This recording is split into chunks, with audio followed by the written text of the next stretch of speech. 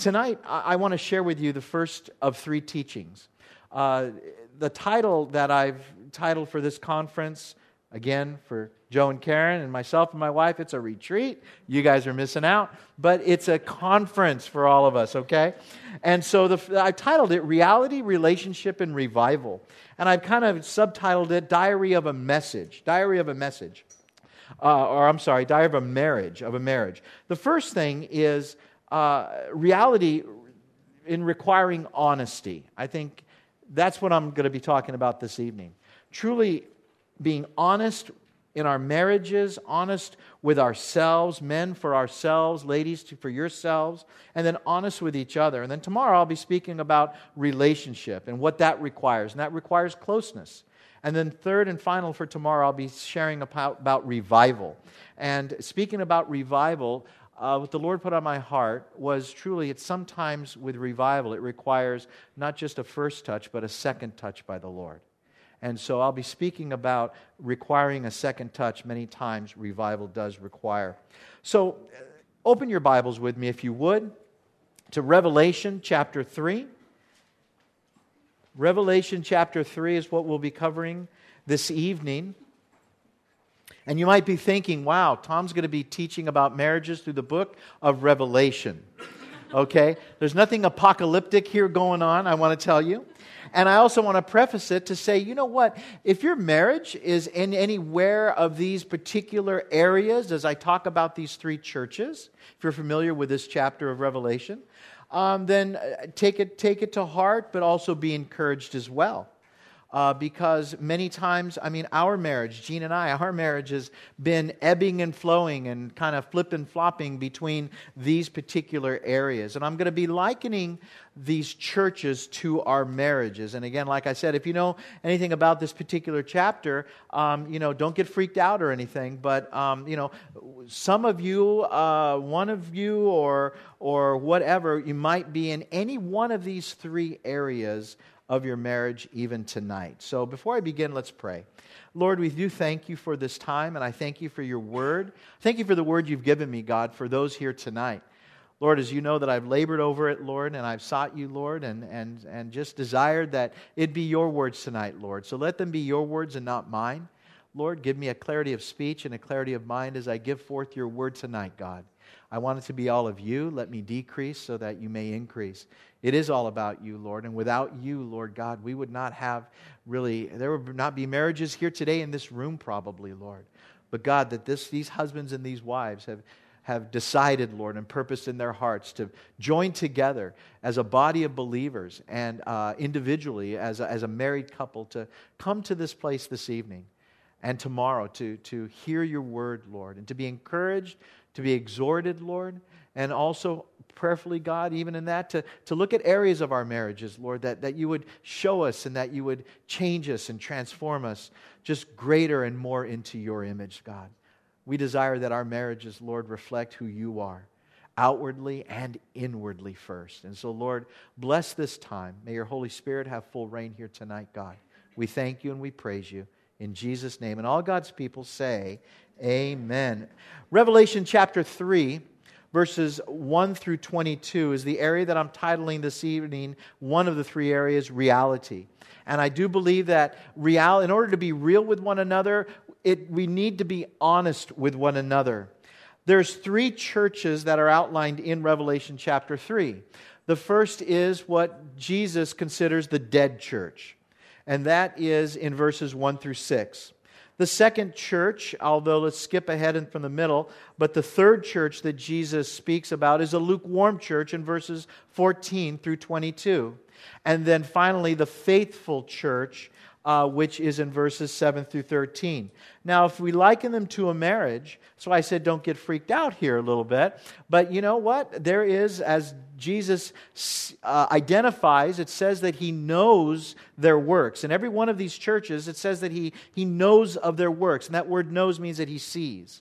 And so He sees into your marriage.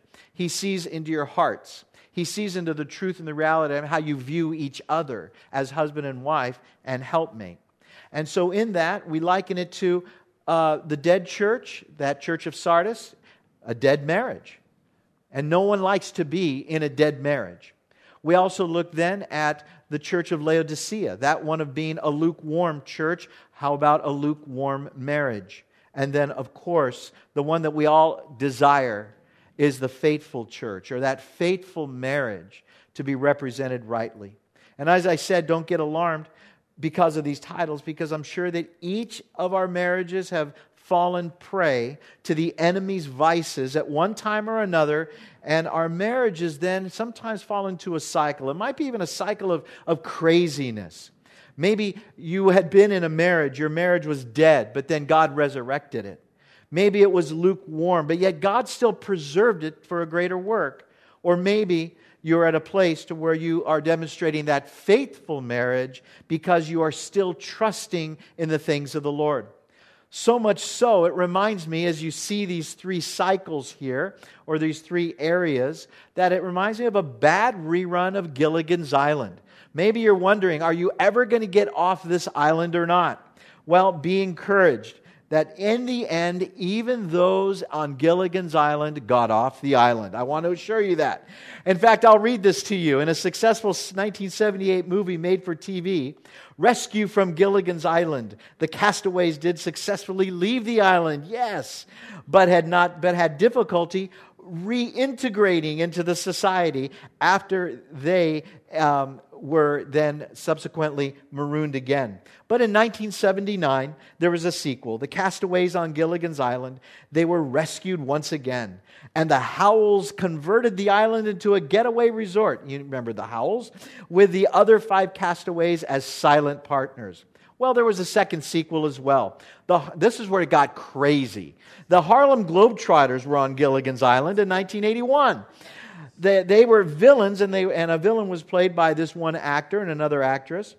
But they tried to take over the island. But you know what? Ultimately, they did get off the island as well. So, wherever your marriage is at tonight, whether it represents that of the church of Sardis, that being the dead church, or whether it's one of the church of Laodicea, one being a lukewarm church, or maybe you are that church of Philadelphia, that of being the faithful church. Well, take heed to this, but also don't worry too much, because God has a plan for you. And know this, that no one of us, my wife and I, your pastor and his wife, none of us are exempt from this cycle. And that includes each of us here tonight. So I want to begin then with an understanding of what I mean by reality, kind of a definition. And I want you to kind of take note of this, because it really speaks of how many times these are things that either I am not, even in my own marriage. And here it's what it says. Reality is the state of things as they actually exist. Okay? As they actually are. It says, rather than as they may appear or might be imagined.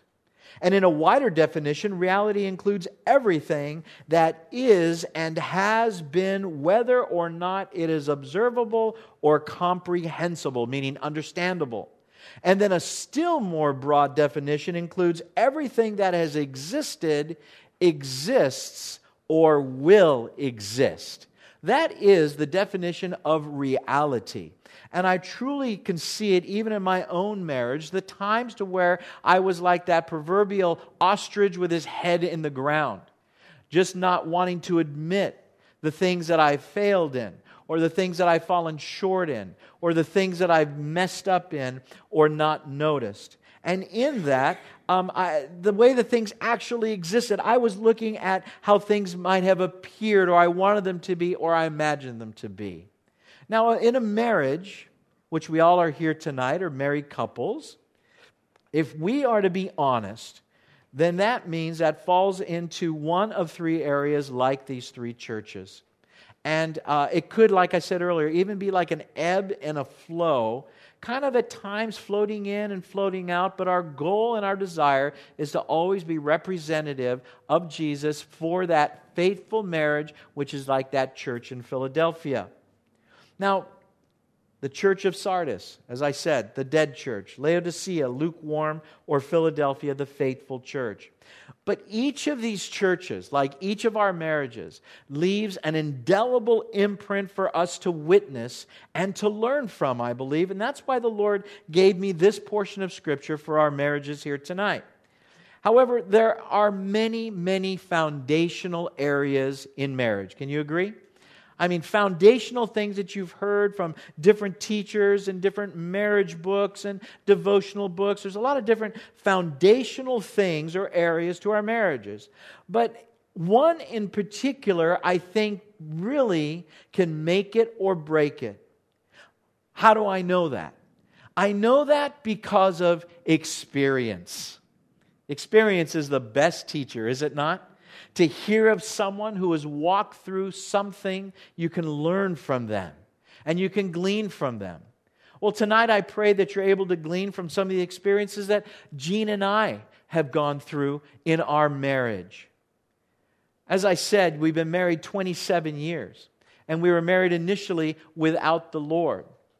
But the Lord saved us, but yet in our marriages, we sometimes bring stuff into our marriages, do we not? We bring it into our marriages, or even when we're saved, those things that we lived in and those things that we valued that were not of the Lord, we bring that junk into our marriages. And I said, I know because I can speak from experience. My marriage was no different, and it began as all marriages do. We were in love. We weren't saved, but we were in love. We were wanting what all young couples desire in life. That of enjoying our lives, looking forward to a new home and the possibility of children even, and just plainly having a good time in life, enjoying life. But something was lacking. Something was lacking in me as a husband. And what it did, it affected my marriage. Not only because we weren't saved, although that was the big part, but because I was morally corrupt and bankrupt. I brought things into our marriage that almost destroyed us, and I thought we were alive, but in fact, we were quite dead. I brought into our marriage pornography. I brought into our marriage deception, half-truths, infidelity of my mind, adultery of my heart. It affected not only my home, but it even affected my job. But by the grace of God, He preserved us for that future work. And within the first years of our marriage, we entered into Christian counseling. I had to learn to be honest with myself before I could be honest with my wife. Honesty, though, I think is very, very tough. It's very hard. And it's not so bad in a way to come to face with ourselves, but to be honest with our wives, men, because there's shame, there's embarrassment, there's failure, and there's a lot of hurt. So being honest does not come easy. Honesty, this isn't the only foundation, but I believe it's the most important of all foundations.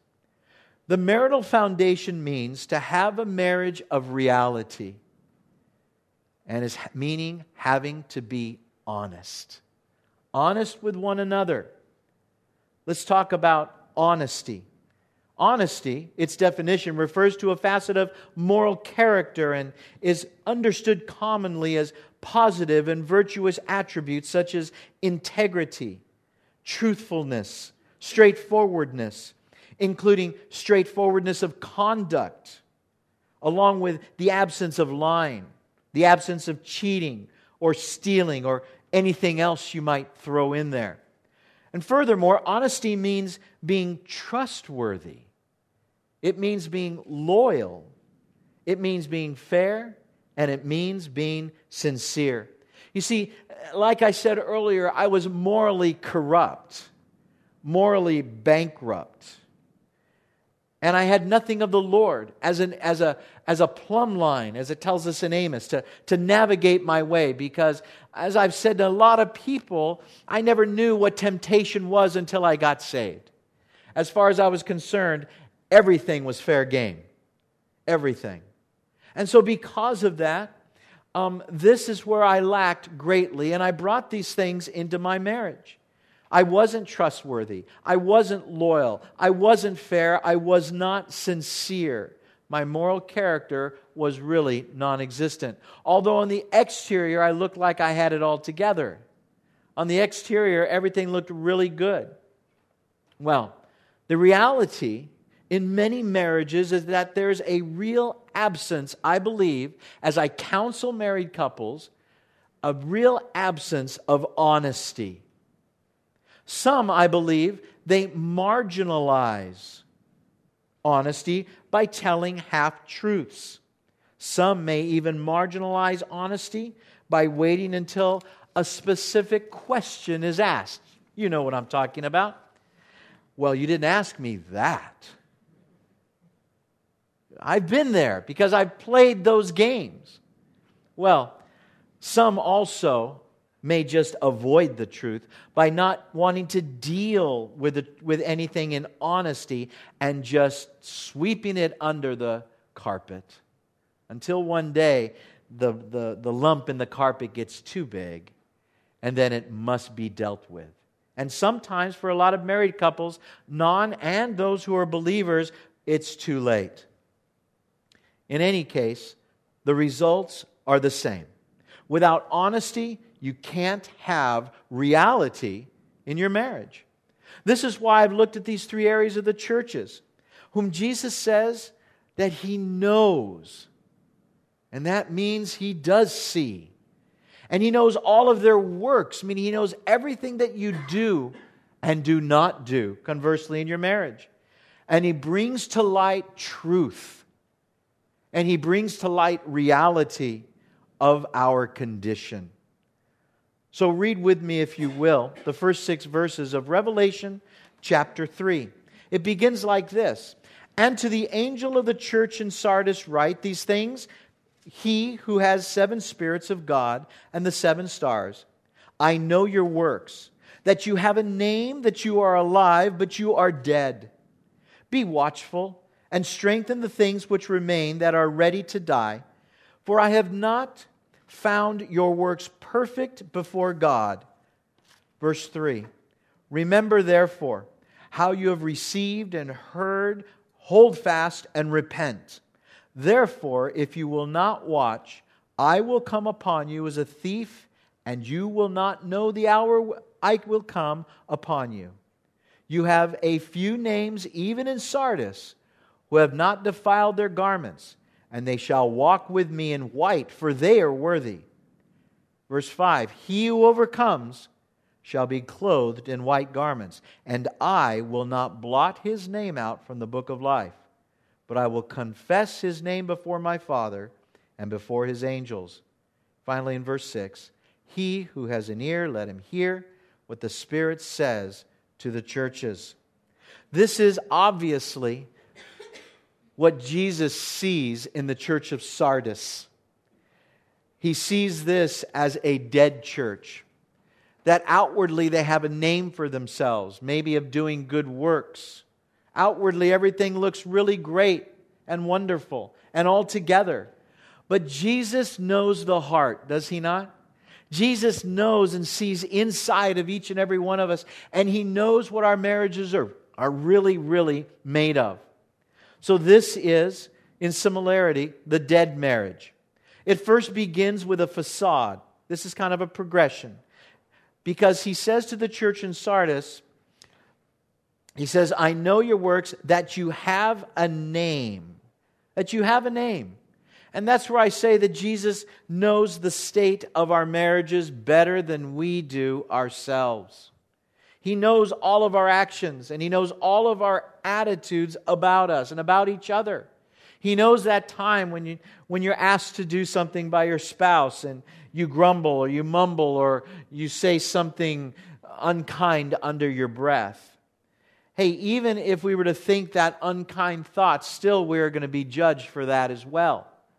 And so it's really important that we see and we know and understand that Jesus knows the current state and condition of our marriages better than we do ourselves. And we cannot be fooled, and we cannot walk around as if everything is okay. I tell folks in our church not to leave their problems out in the parking lot, but they're to bring them into the church, because that's the place where God can do a healing and a restoring and a reconciling in their lives. Well, we can't fake it with Jesus either. You may have on the outside the perfect picture of a marriage, but maybe away from church, things are different. And that's where I believe we have to take a real honest look at our marriage and our marriage relationship. It's obvious what Jesus sees, though. It's obvious that He sees, because Jesus only works in truth and in light. Jesus sees every unkind word. Jesus sees every hostile and thought that there is. Jesus sees the dead things in our marriage. Yet if we surrender our marriages to Jesus, He will restore. Scripture says in Revelation 21:5, "Then He who sat on the throne said, 'Behold, I make all things new.'" Jesus can take that of which is dead and bring it to a resurrected life. Joel 2:35 says, "So I will restore you the years that the swarming locusts have eaten, the crawling locusts, the consuming locusts, the chewing locusts." You see, and I look at that verse and I say, you know what? That's exactly the things that have gone on within my marriage at times. Things that have gone on by the world. And the world tries to swarm around us with busyness and scheduling and iPhones and iPads and different things of that nature, to where we're so busy, the enemy just swarms around us and overcomes us. Then there's also the crawling locusts, those things that are maybe below us, things that are around us, always trying to get at us. And then there's the consuming locusts, those of which truly devour everything. Things that come and hit us out of nowhere, although they have always been crawling around us or swarming around us. And then finally, there's the chewing locusts, the ones who really have no mercy. They chew you up and spit you right out. That's how I tell our congregation the world is.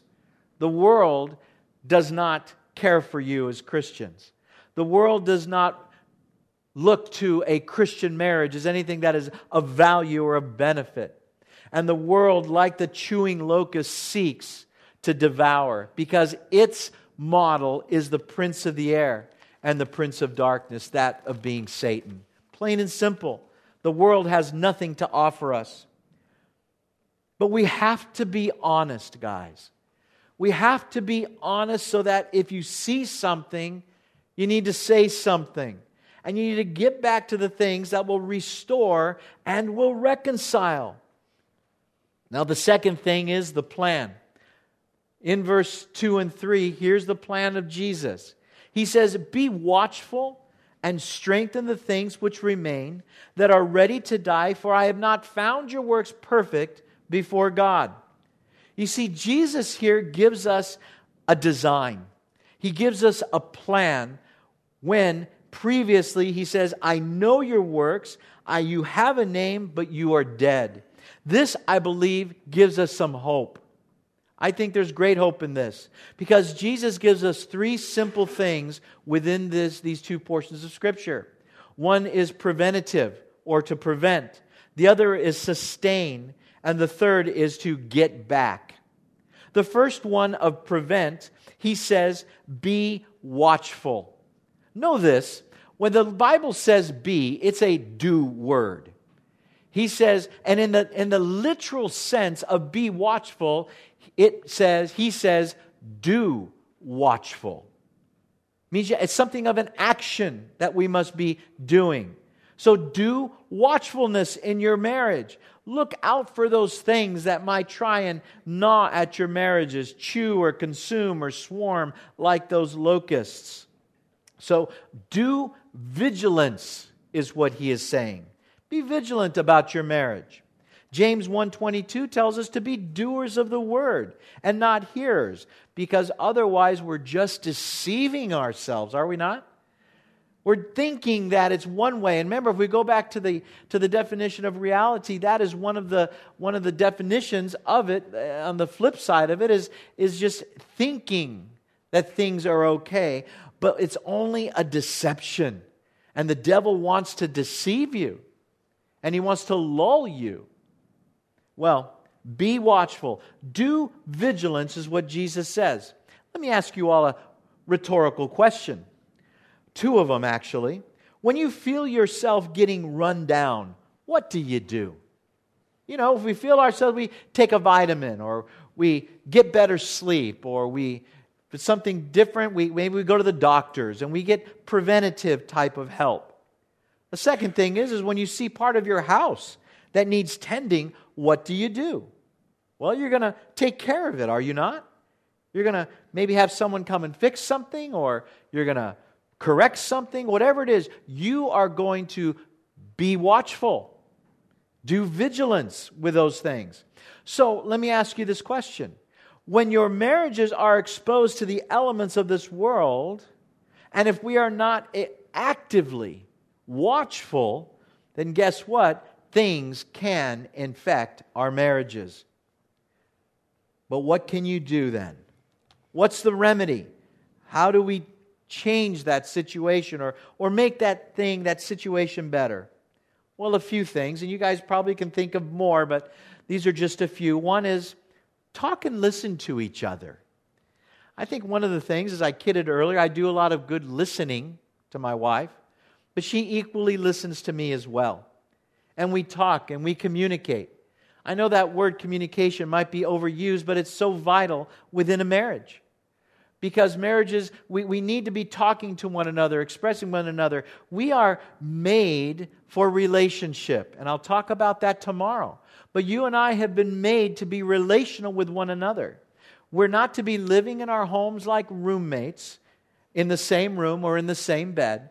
But our hearts and our minds are far away from the situation or the place. And so we need to be talking and listening to one another. Also, you need to be building up your immune system in your marriage, for your marriage, such as what you're here doing tonight. As you're separating yourself, you're sanctifying yourself, setting yourself apart so that you will build up your immune system, that you will know what to be watchful for, that you will understand better the wiles of the enemy and what he seeks to kill and destroy and rip apart and deceive and to trick you. Thirdly, it's look honestly and take care of any infections. I think it's really important. I know each of us, if we have a cut on our hand, we're not going just to let it be, but we're going to put some antiseptic on it. We're going to watch it. And if it starts getting red, we're going to take better care of it possibly. So no different, I think we should be for our marriages as well. Is that we should look honestly, be vigilant, and that we should take care of any infections that we might see. Other than being preventative, there's also sustain or sustaining. Jesus says, strengthen the things that remain that are ready to die. You see, Jesus has hope for your marriage. Jesus has a lot of hope. He says, listen, I know things are looking a little bit kind of like on their last leg. They look a little gaunt, possibly. A little bit like they're going to check out at any time. But God says, you know what? That's still something. See, and that word remains means residue in the Greek. Because that is what's kind of left over. Sometimes the world just racks our marriages, does it not? I mean, just leaves us kind of wasted. But there's still something there, says the Lord. And Jesus, having so much, man, He is so faithful and He loves us so much. He says, strengthen the things that remain. At least do that. Because there might be some things that you're willing already to give up on, to not deal with. Maybe things that you're in your last rope in some areas of your marriage or whatever it is. And Jesus says, no, wait, I want you to listen to me. Because those things that are of residual, kind of left, those are things that you can strengthen with His help. Those are things. And Jesus finds value in the things that are even left over. Well, in that, He says, strengthen it. And in fact, that word really means, when He says strengthen, it means literally be salvaged. You think of salvage work. What do? They pick up things that the world has tossed away or has been sitting in the ocean for 50 years, and they salvage it. Why? For something new, for something different, or some better use of it. And you see, and that's what God wants to do. He wants to strengthen. He wants to salvage these things. That's why He says in here, He says, the things that remain, the residue, the leftover, whatever you may think is not worth it, God surely has a different view of it. Don't give up on things that are good, no matter how much is left. Every good thing can be resurrected by the grace of Jesus Christ. Jesus is saying, there's hope. There's hope. Even when things seem to be ready for the grave. Even when they seem to be ready for the boneyard. Jesus says there's hope.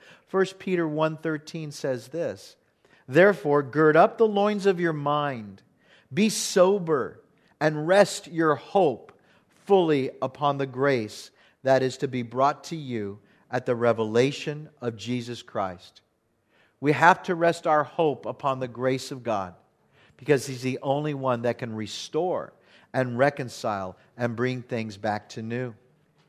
It's by the grace of God that brings the strength to overcome and to be victorious.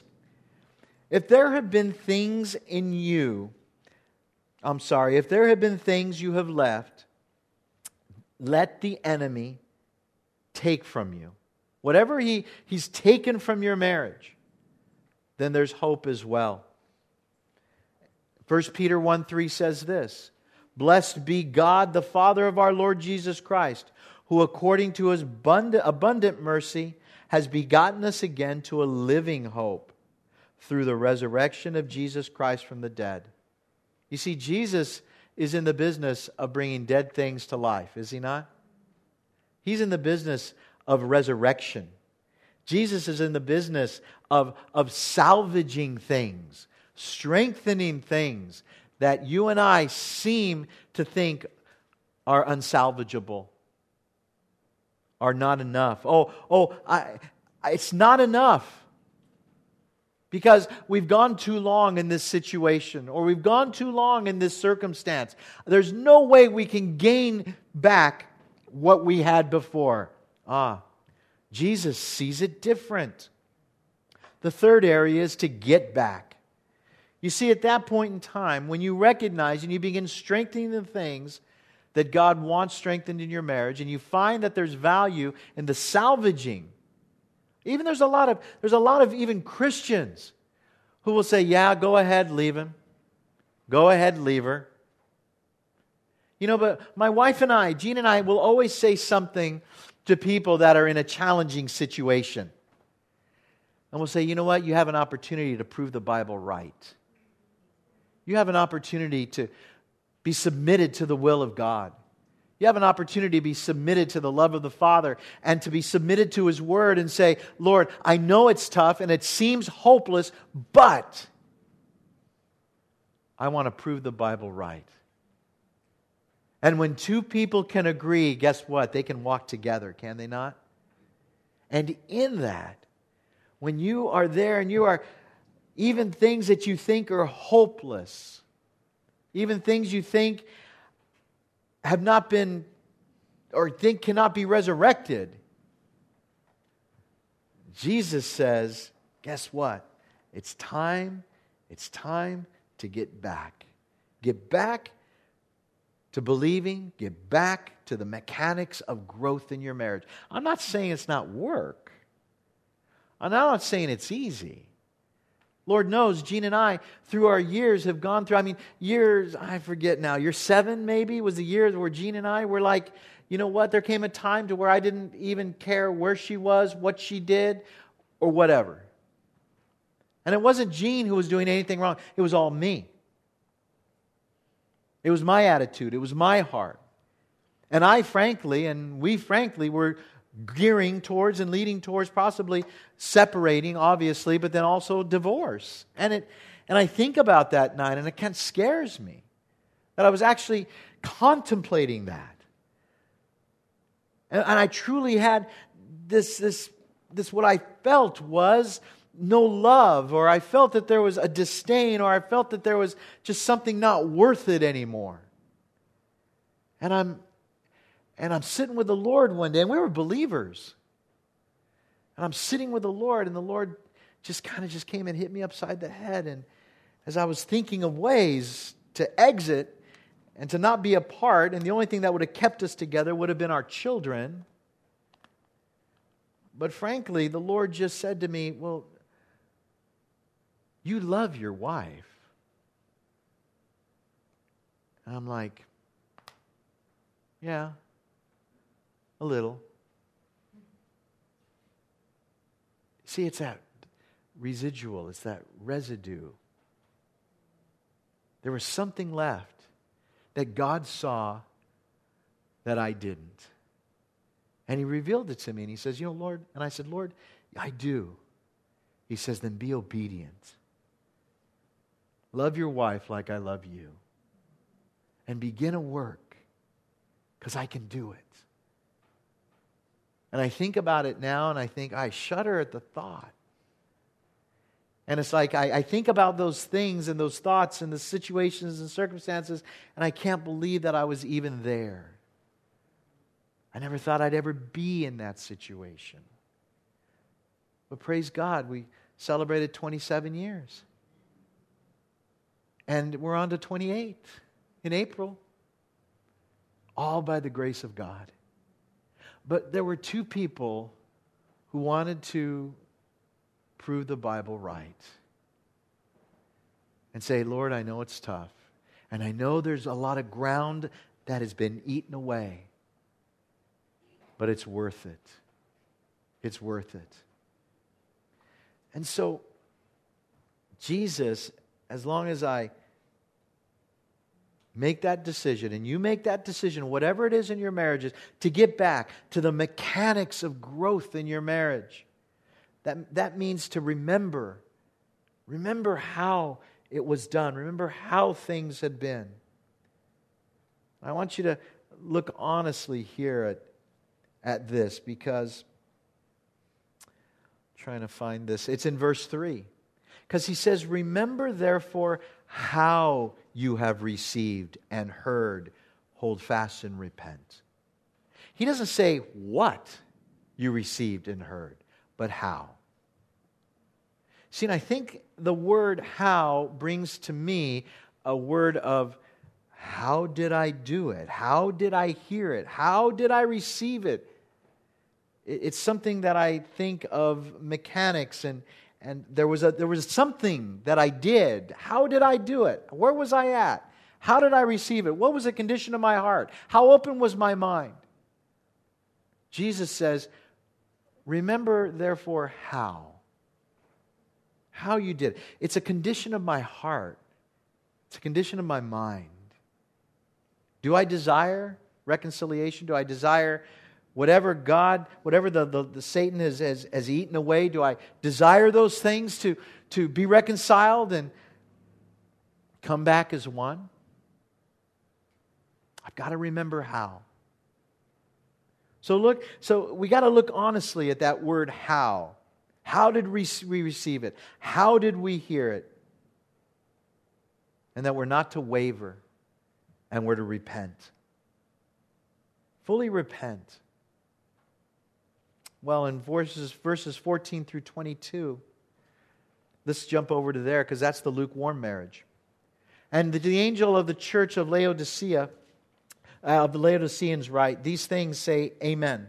The faithful and true witness, the beginning of the creation of God, speaking of Jesus. Verse 15, I know your works, that you are neither cold nor hot. I could wish that you were cold or hot. So then, because you are lukewarm and neither cold or hot, I will vomit you out of my mouth. Because you say, I am rich, I have become wealthy, and have need of nothing, and do not know that you are wretched, miserable, poor, blind, and naked. Verse 18, I counsel you to buy from me gold refined in the fire, that you may be rich, and white garments, that you may be clothed, that the shame of your nakedness may not be revealed, and anoint your eyes with eye salve, that you may see. And as many as I love, I rebuke and chasten. Therefore, be zealous and repent. Verse 20, behold, I stand at the door and knock. If anyone hears my voice and opens the door, I will come into him and dine with him and he with me. To him who overcomes, I will grant to sit with me on my throne, as I also overcame and sat down with my Father on his throne. And he who has an ear, let him hear what the Spirit says to the churches. This is, of course, the second church. This is Laodicea. You know about that. You've been taught well. It's a lukewarm church. And a marriage that is lukewarm, I really can't say is better than a marriage that is dying when you look at the two. Because even in a dying marriage, it's because of areas that need restoration, and there is an attitude of just not wanting to. So that means you're cold. And Jesus doesn't seem to want to vomit out a dying marriage or a dying church. But He does to one that is lukewarm, doesn't He? You see, what is it about something that is lukewarm? Well, lukewarm means it's tepid. It means it's moderately warm. It's not even warm, it's moderately warm. It's lukewarm. It also means that we're applying it to ourselves. It's lacking in emotional warmth or enthusiasm or half-hearted. You might say middle of the road, a wet noodle perhaps, wavering, or maybe that attitude of Eeyore, right? A lukewarm marriage, I believe, is also when things get just way too comfortable. You ever been in that situation? Just get too comfortable with each other. No spark, no ingenuity, no imagination, no fun. Now, I can tell you early on in our marriage, or as I went through those times in my life and we had struggles in our marriage, the word fun was, I'll say, a 4-letter word in our family. It was a bad word because I did not want to have fun in our marriage. But now I'm blessed to say that, well, my wife is the fun and I'm the funny one in our marriage. But that's the truth. There was no enjoyment. There was lukewarmness. So let's look at it this way. If hot means enthusiastic, wholehearted, or zealous, then lukewarm means half-hearted, uncommitted, and indifferent. Conversely, someone who is cold would then be antagonistic and they'd be hostile. Jesus says in context of this chapter about the church in Laodicea that they are lukewarm because they are spiritually blind and destitute, yet they don't even know it. They don't even know it, he says. Well, how about our marriages? Are we hot? Are we enthusiastic?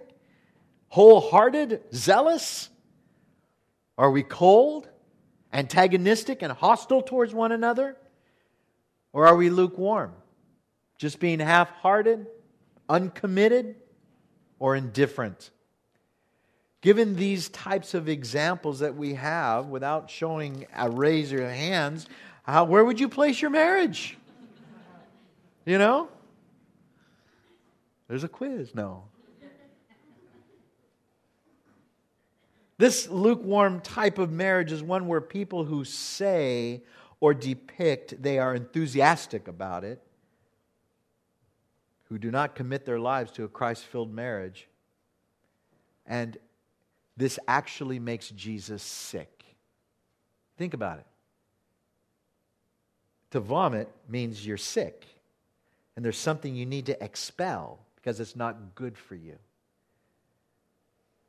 Well, let's look at this practically for our marriages.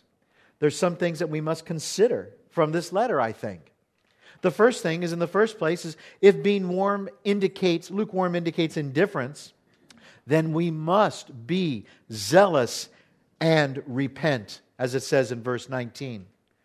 One very important point would then be to ensure that we are zealous for the truth in our marriages and being honest. Otherwise, we will risk being cold rather than hot. Secondly, we husbands and wives should be very careful at this point to understand that truth and honesty is defined only by the Bible alone. 3 John 1:8 says, "We therefore ought to receive such that we become fellow workers for the truth." I look at that and say, fellow workers, yes, husband and wife, linking arms, two flesh becoming one, helping one another out. Fellow workers for the truth.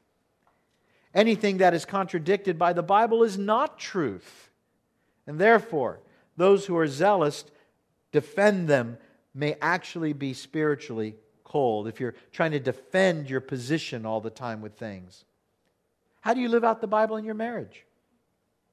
Do you defend your actions and attitudes towards one another? The second area here is if being lukewarm indicates uselessness, then we should really look at what the specific ministry of marriage of which we're called to be. Our marriages are our ministries. You must know that. I tell people all the time. I heard this from Charles Stanley. In fact, Gene had shared it with me. Charles Stanley was talking about the life of a pastor and where his alliances are to the congregation versus family. And he told a gentleman who needed his attention and he wasn't willing to give it to him because he went to go see his son play basketball at a very important game. And he told this man, he says, well, first of all, I'm a person. He goes, and it's my relationship with the Lord. Second of all, I'm a husband. It's my relationship with my wife. Third of all, I'm a father. It's a relationship with my family. And fourth of all, I'm a pastor. And I've listened to that. It's kind of, Gene doesn't know this, but it's kind of like resonated within my mind and my heart about even my own priorities in my own life. And so with that, we have to look at these priorities. Is where are we placing our priorities? And our marriages truly are our ministries. I tell people that I was a husband and father before I was a pastor. And that's the truth. And so I will always prioritize them in my life. Before we serve in our churches, before we lead others, sit on a board, or get involved in outside interests, we have to know that our marriages are our ministries. We must have our marriages committed to Jesus, and we must therefore be committed to one another. The Laodiceans were spiritually, if you notice this, they were spiritually self-satisfied. Because, in verse 17, you say. So they're saying it to themselves, I am rich, I have become wealthy, and I have, need of nothing. They were spiritually self-satisfied in themselves. They thought they could see the light. They thought they were healthy, and they thought they were clothed. Yet in reality, it was the opposite. They thought they had all that they needed for spiritual health and wealth. And they were deluded. In other words, they weren't honest. And it's this aspect of the Laodicean church that relates closest, I think, to lukewarm marriages. Jesus says the things he has from himself are best. Notice what he says. He says, I counsel you to buy from me gold, tested or refined by fire, that you may be rich, and white garments that you may be clothed.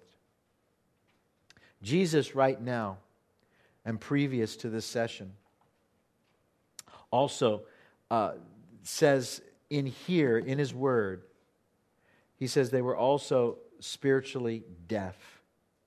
See, the Lord gave them counsel to remedy their situation, remedy their position, yet they didn't listen. He says, this is what I have for you.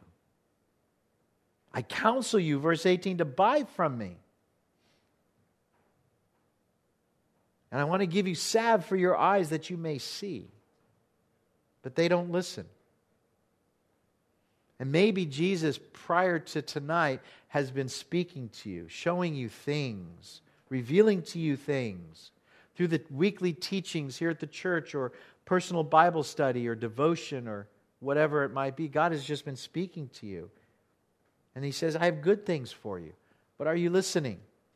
He says, He has all for your marriages in great abundance and supply. He says He has gold that has been tested to increase your marriage. He has garments of white to cover your inadequacies and to cover your guilt. And He has water of the Spirit, that salve, to cleanse your eyes so you can see or behold what He's doing. There's nothing better than to see God working in the midst of your marriage. Yet the same is for this church of Laodicea, and with the dead church, that there must be repentance. There must be repentance.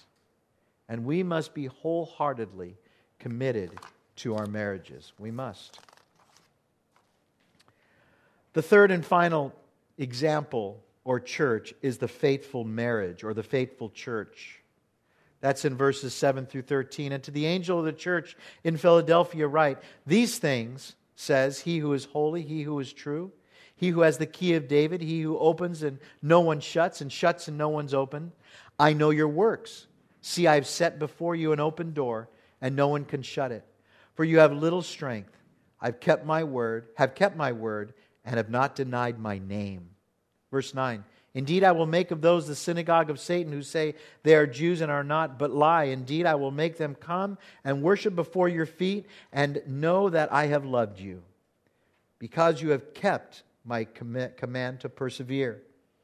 I also will keep you from the hour of trial, which shall come upon the whole world to test those who dwell on the earth. Verse 11, behold, I am coming quickly. Hold fast to what you have, that no one may take your crown. He who overcomes, I will make him a pillar in the temple of my God, and he shall go out no more.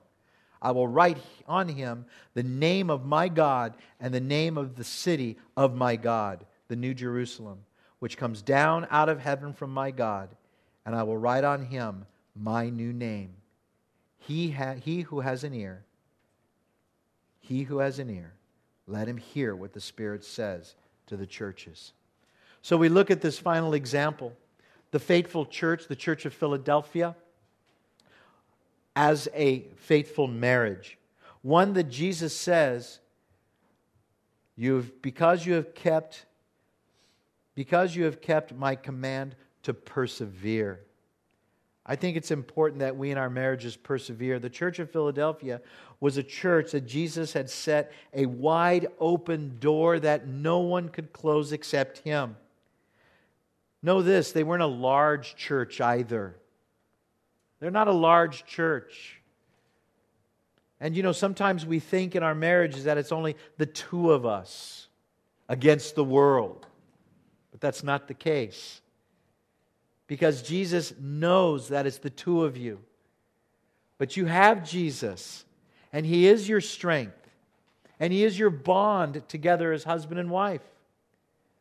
And so, like the Church of Philadelphia, we in our marriages, and that's why we need each other. That's why you need this church and the body of believers of this church. And those of good friends and family around you. You need them to encourage you and to exhort you so that you don't feel like you're so alone. You may be little in the sense of two, but you're not alone. Even Jesus said that in John 17. All you guys are going to leave me, but I'm not going to be alone because I have my Father. See, and you have the Lord. They didn't have much strength. They were little, they didn't have much strength. But Jesus commends their works is because they have kept His word and they live the name of Jesus out in their lives. Whatever you're going through, whatever struggles are going, or maybe you are in this faithful church time right now, praise the Lord. Then demonstrate the things that He's been doing. And let people know of your testimonies, of what God has brought you through. They have preserved, He says. They have been tested, He says, and they are overcomers, He says.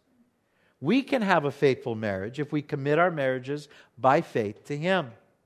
Jesus gives us this opportunity to walk through and experience marriage that can be faithful. This is the kind of marriage I believe we want. It's a marriage that's submitted to Him in everything and in every way. In spite of your little strength, as long as you keep His word and live out your marriages, you will be called faithful. Too many times we try to muscle our marriages into submission, and that won't work. Too many times we try to work things out by our wisdom or the wisdom of the world. That won't work either. Too many times we deny the Lord by the very way our marriages are lived out. And that won't work either. It's in the persevering, like it says in verse 10, that takes us into faithfulness. Charles Spurgeon says this, Christian, it is not with you that you may persevere or not, meaning it's not up to you. It's not an optional blessing. You must persevere, or else all you have ever known and felt will be good for nothing to you. You must hold on your way if you are ultimately to be saved. You have no option. I have no option. We must persevere, and we must rely upon the grace of God. So our marriages can be called faithful if we walk through the open door of opportunities together as husbands and wives. That if we realize, if we're honest, that our marriages must rely on Jesus' strength and not our own. And thirdly, a marriage that keeps His word reaps His blessing. A marriage that keeps His word reaps His blessing. If you remain faithful through the testings, you will be overcomers and witnesses to others around you, as he speaks later on in that verse. You can be that faithful church. You can be that faithful church to your wife, to your husband, to your children, to your family, to your church, and to others that see you and know you. You know, you never have doubt, and you never should doubt, of the Lord's faithfulness to you. You know why? Because Deuteronomy 7:9 tells us so. Therefore know that the Lord your God, He is God, the faithful God, who keeps covenant and mercy for, get this, 1,000 generations with those who love Him and keep His commandments. It's by the grace of Jesus that allows us to be faithful. You can't do it on your own. You need Jesus, and you need each other. Let's pray.